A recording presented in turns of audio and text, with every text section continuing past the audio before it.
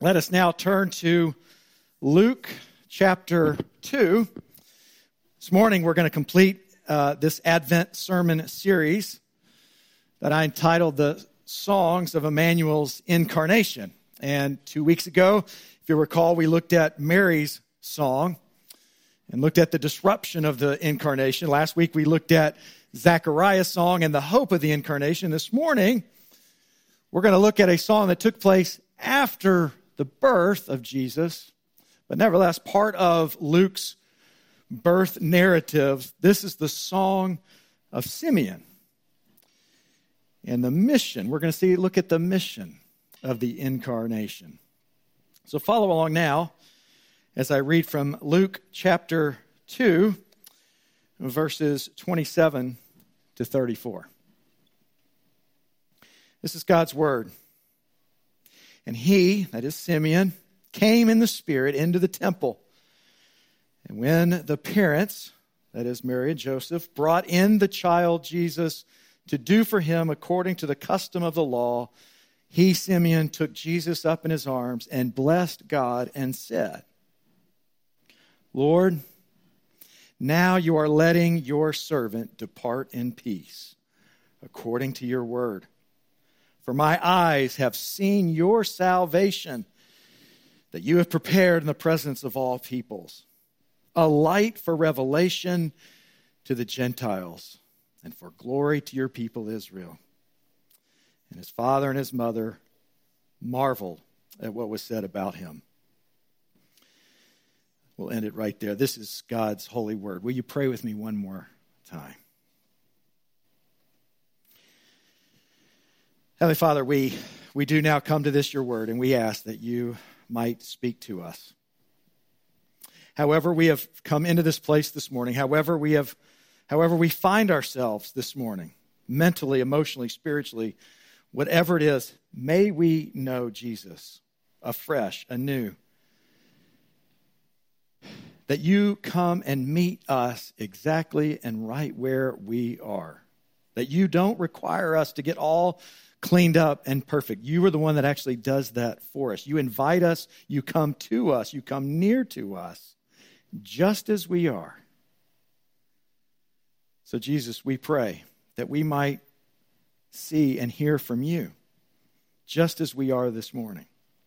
By this, your word, we pray for your sake. Amen. You know, there is something about watching, experiencing, being a part of the birth of a human being that is inspiring and captivating. It can be an awe-inspiring experience just to be around a newborn baby. To be part of that process is even more so. With the subsequent birth of each of my three sons, I got a little braver each time in my participation in the process. I was mainly a cheerleader, if you can call me that. I'm not sure I didn't know what the heck was going on in the first one.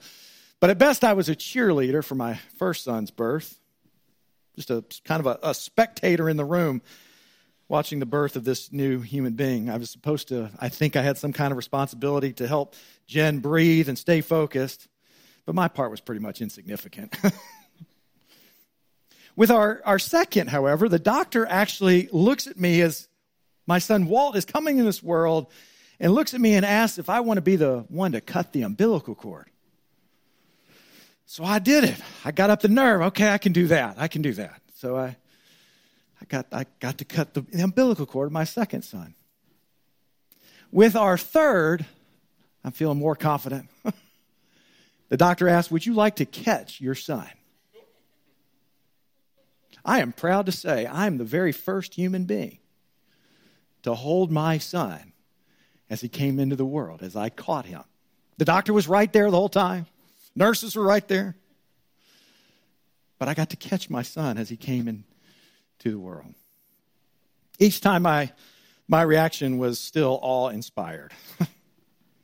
The event of seeing each of those little human beings enter the world, even to hold my newborn baby in my arms each time, maybe not right at birth, but at some point, did not disappoint. What we witness here in this passage, however, is an encounter with the baby Jesus that is radically different from most people's experience with a newborn baby, as awe-inspiring as it can be. In fact, this interaction with this baby completely alters everything for this man named Simeon. Simeon was a man that we are told that was like Mary and Zechariah in that he was a faithful follower of Yahweh. He loved God. He knew God loved him. We're also told that he was waiting with expectant hope for God to finally bring comfort and consolation to him and the rest of his people who, even though they were all back in their homeland after many years of exile, they were still under foreign and cruel and oppressive rule. Simeon was still hanging on to hope. And in addition, Simeon had somehow been given the assurance from God through his Spirit that he would not die until he had actually seen the Messiah with his own eyes that God had promised. And here we encounter him in the temple. As Mary and Joseph arrive with the baby Jesus 40 days after his birth, following God's commands, and Simeon is beside himself because God's Holy Spirit has indicated to him that this baby, this Jesus of Nazareth, is in fact the one that he and all of Israel had been waiting for. And so when Simeon took the baby Jesus in his arms, he was completely fulfilled in every way about his life and was so extraordinarily and consequentially moved by the experience that it caused him to respond by saying, Lord, now you're letting your servant depart in peace. Or to translate perhaps into our modern English, no more do I need to see or experience in this life. I have lived my life to the full. I am fully satisfied. I'm even ready to die as I am fully at peace. Simeon had found what his soul had been ultimately longing and waiting for.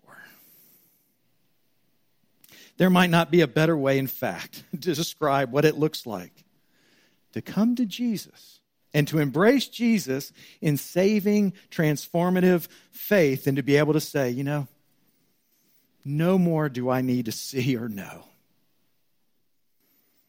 After embracing Jesus, I have found what my heart has longed for. I am fully satisfied. I am fully at peace. Can you say that this morning? That you are right now fully at peace and rest this morning. And if not, why not? It's actually a very helpful and healthy question to ask ourselves as Jesus' disciples from time to time to see what in our lives might just be keeping us from being fully at rest and fully at peace simply by knowing Jesus by faith. Simeon's reaction here, in fact, demonstrates that Emmanuel's incarnation is both disruptive and hopeful at the very same time. But his reaction demonstrates there's more about Emmanuel's incarnation. Listen again to verse 30. For my eyes have seen your salvation that you have prepared in the presence of all people. And then he spells out the full extent of what that will look like. A light for revelation to the Gentiles and for glory to our people, Israel. Prior to this song, Mary and Joseph and Zechariah were already told that the Messiah was coming for the redemption of his people, Israel. Gabriel said specifically, he will save his people from their sins. Gabriel said specifically, he will sit on his father David's throne as the Jewish king, as the king of Israel. But Simeon's song, his theology goes even further. Simeon's song is not only about Jesus' mission to secure salvation for God's people, Israel. He recognizes that the blessing of this baby's birth will in fact benefit the whole world. The Gentiles, even all the other nations. When he refers to this baby Jesus as a light for revelation to the Gentiles. My friends, in fact, if you are here this morning and not from Jewish descent, you are living proof that this is true. Simeon shows that he knows his Bible. He knows the prophecies. You see, he gets this language, light of the world, light to the Gentiles, light for the nations from Isaiah. In Isaiah chapters 42, 49, 52, and 60, in the section known as the servant songs of Isaiah, the prophet Isaiah refers to the one who is to come as a light for the nations. And Simeon is now proclaiming that this Jesus is the one who, yes, he's come to be the king of Israel. He's come to save his people from their sins, but he is also the light for the world. Now, it's important that we pause just a moment and ask, exactly what kind of light is this? After all, there's many types of light. And light can serve all sorts of purposes and have all sorts of effects on things. Maybe Isaiah has in mind and Simeon has in mind, this is an interrogating light one might experience when they're under investigation and are accused of a crime. Imagine that dark room and a spotlight. Sure, in some sense, Emmanuel's incarnation is an indictment against us as sinful human beings. That part's true. Or maybe this light is the type that scatters the bugs and the little creatures when you turn on the light in the middle of the night. Maybe people will be afraid of this light because their deeds are exposed. And certainly there's a very real sense in which the light of God's truth exposes the evil deeds of us human beings. But that's not the context of how Isaiah used his language of the light of the world. And therefore, it's not what Simeon means as he describes the baby Jesus as the light of the world. When Isaiah speaks of God's servant coming to be a light for the nations, a light for the world, the emphasis is always on being a blessing to the nations. In chapter 60, he specifically says that the nations are actually going to come to this light. They're going to want to come to this light. And that all makes sense because from the very beginning, God's covenantal promise to Abraham from the very beginning was that he and his descendants would be blessed in order to, for the purpose of being a blessing to others. Now, we don't have time to read all of Isaiah's passages about the one who will be the light of the world, but let me just read a portion of one of them from Isaiah 42. There we read, "Behold, my servant, this is God, Yahweh speaking, whom I uphold, my chosen, in whom my soul delights. I have put my spirit upon him. He will bring forth justice to the nations. He will not cry aloud or lift up his voice or make it heard in the street. A bruised reed he will not break, and a faintly burning wick he will not quench. He will faithfully bring forth justice. He will not grow faint or be discouraged until he has established justice throughout the whole earth. Thus says God, Yahweh, I am the Lord. I will give you as a covenant for the people and a light for the nations, to open the eyes that are blind, to bring out the prisoners from the dungeon. I am the Lord, that is my name. My glory I give to no other. Behold, the former things have come to pass, and new things I now declare. The one in whom God delights will bring forth justice to the nations in a way that doesn't break the reed. In other words, blessed to be a blessing. What a beautiful picture of how the servant, how the Messiah, how Emmanuel incarnate is coming to be a light to the world. This was Jesus' entire ministry. His life, he demonstrated what it looked like to be the light to the world, how he interacts with others, how he even comes in altogether, laying his glory aside. He comes near. He enters in. God doesn't send a message and say, stay safely back at a distance. This is more than just a brief encounter or interaction. He sends himself. He brings himself. He himself comes and enters into the darkness and the brokenness and the sinfulness of this world in order to be a light that others are drawn to. He enters in. He comes close. There's a quote in the Da Vinci Code movie where, in an attempt to discredit the process of the forming of the canon of Scripture, Dan Brown's main protagonist says, well, you know, God didn't exactly fax it in, it being the compilation of the Bible. It's kind of a snarky attempt at trying to undermine the legitimacy of the founding and compilation of the Bible. Now, as staggering as the church's claim is that God actually moved and worked through his Holy Spirit to see to it that certain books were compiled in what we now call our Bibles, Christianity actually claims something far more astonishing than just that.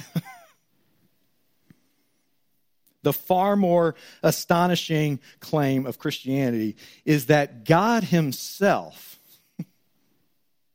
actually took on flesh and became human and dwelt among us. We sang it earlier. The word of the Father, now in flesh, appearing. The infinite became finite. The Creator shared table fellowship with those he created. God became man, and in doing so was subjected to all the complexities and difficulties and brokenness of this world. Hebrews says he was tempted and tried in every way that you and I are, and without sin. He became like those he came to save. Jesus Christ, Emmanuel incarnate, knew experientially our experience in this fallen world. The highs, the lows, the bad, the good, the celebrations, the hardships. Jesus experientially knew them all. He did not stay at a distance, but he moved in. And he gets what you and I go through in this life. When truly grasped, when truly embraced, the doctrine of the Incarnation is an astonishing doctrine to comprehend that only the coldest and hardest heart can remain unmoved by. But there's also something else about the mission connected to Emmanuel's incarnation that is also astonishing. In Matthew 5, this one, Jesus, who is the light of the world, himself looks to his disciples and says this, You are the light of the world. The light of the world says to his followers, you are the light of the world. Isaiah prophesied that the servant of God would be the light of the world. That would be part of his mission. But here in Matthew, at the beginning of laying out his picture of what life is to look like in Matthew 5, Jesus explains that under his good reign among his people, this is what it looks like to model me, to follow me. In doing so, you will be the light of the world. I share my ministry with you. Now, most Christians can probably quote that passage from Matthew and recognize it very readily. But the way we sometimes talk about what that means, it's as if Jesus only said what he did in verses 14 and 15 and never got to verse 16. Verses 14 and 15 are, you are the light of the world. You are a city on a hill that cannot be hidden. But Jesus continues in verse 16. And there he says, in the same way, let your light shine before others so that they may see your good works and give glory to my Father in heaven. What an astonishing thing for Jesus to say to his disciples. That he will actually commandeer our acts, the way we go through life, as we follow him as his disciples. He will actually commandeer into his purposes to be the Savior of the nations, so that others may come and give glory to his Father. Now, quickly, can we just say a good couple of things about these good works?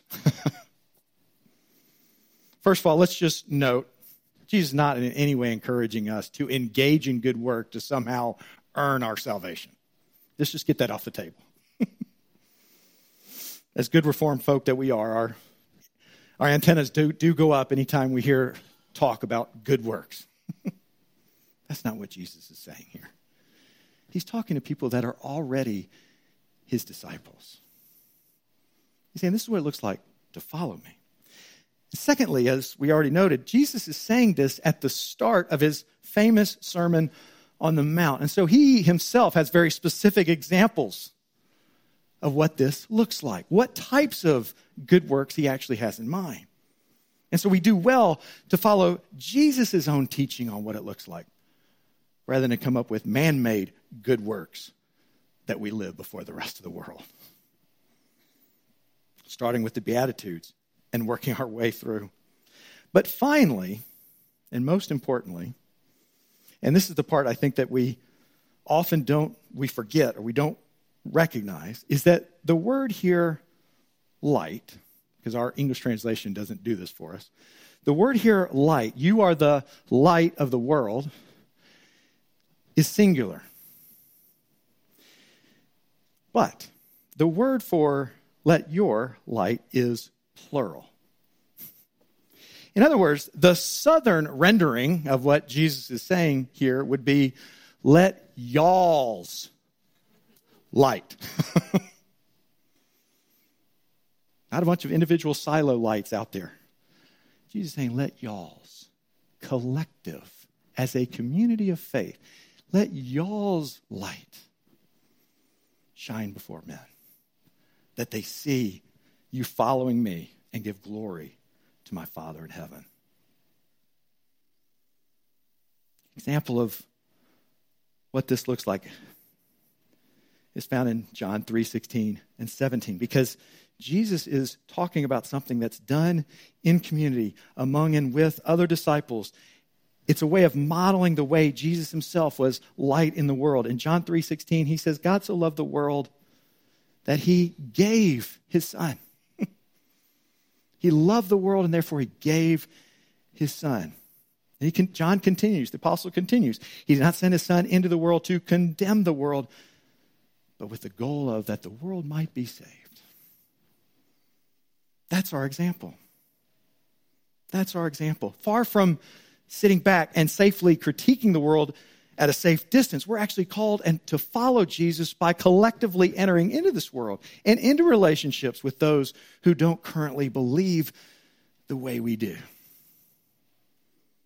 To be the light of the world means engaging close enough with others that they actually see the light and they can be drawn into the light. And so to be in the world and not of it. Be in the world, not of it. Paul could have easily said, don't be of the world and be done with it. That's the part we usually focus on. Be in the world, but not of it. Be my disciples as you're in the world.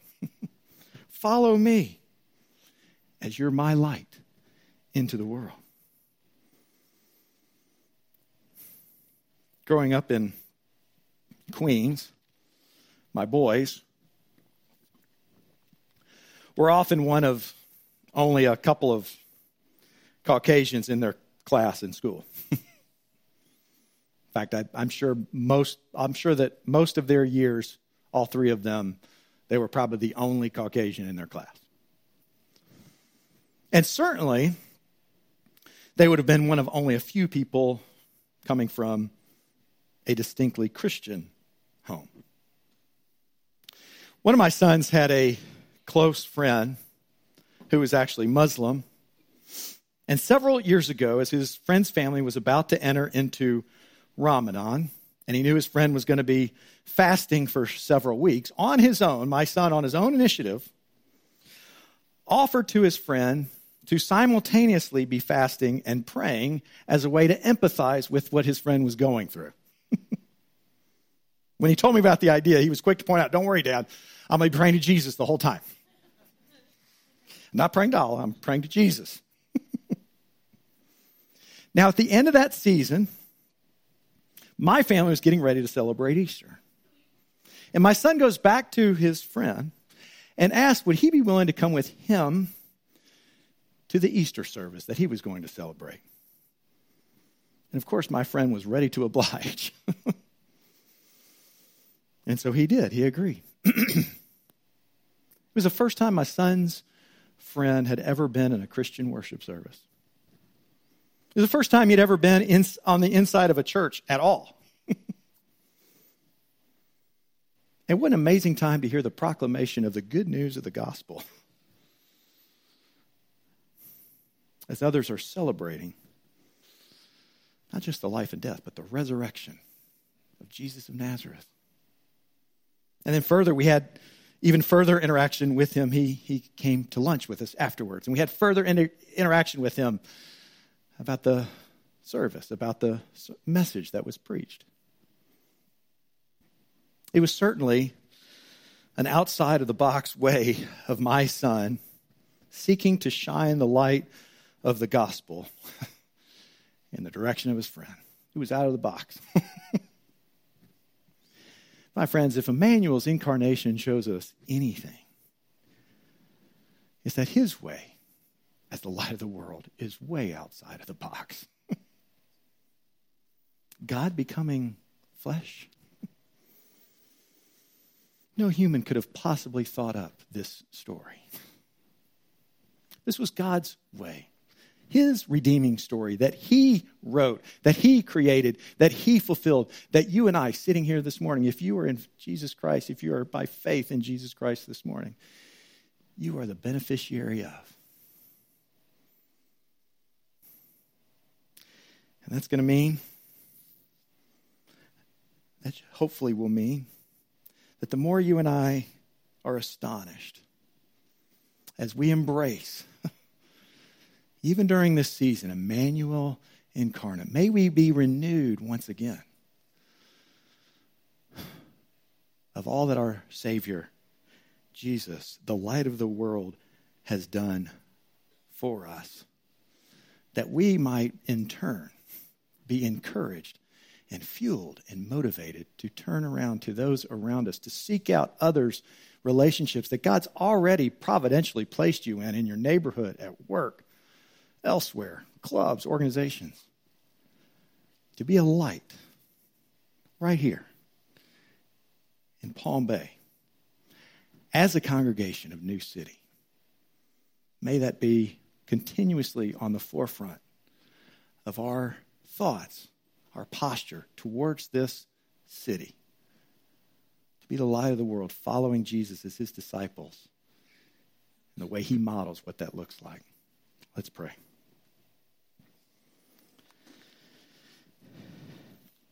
Heavenly Father, we admit that